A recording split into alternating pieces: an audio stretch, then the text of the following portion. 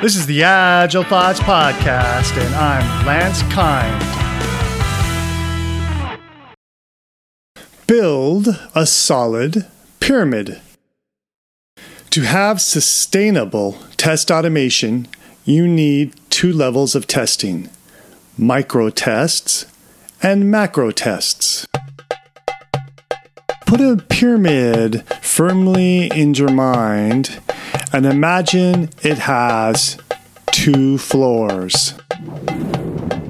Micro tests are at the ground floor, and they're the most numerous in quantity. That's where the most volume is. The top floor has the least volume, and that's where our macro tests are, which should be much less in number. At the ground floor, micro tests check that every line of computer code works as the developer intended. In contrast, the macro tests in the top floor check that features work as the customer intended. And because of this, these tests are complicated and require part or all of the application to be deployed.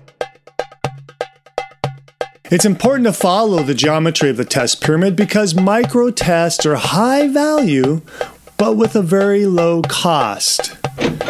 Cost of maintenance, cost of creation, but really the cost of maintenance is quite extremely low compared to the alternative.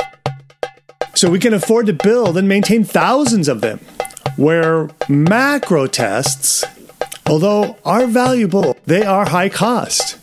When we build macro tests, we must be certain we are using them the right way and require each and every one. We'll talk more on these levels of the pyramid in a future episode of Agile Thoughts, and we will reveal a third secret floor.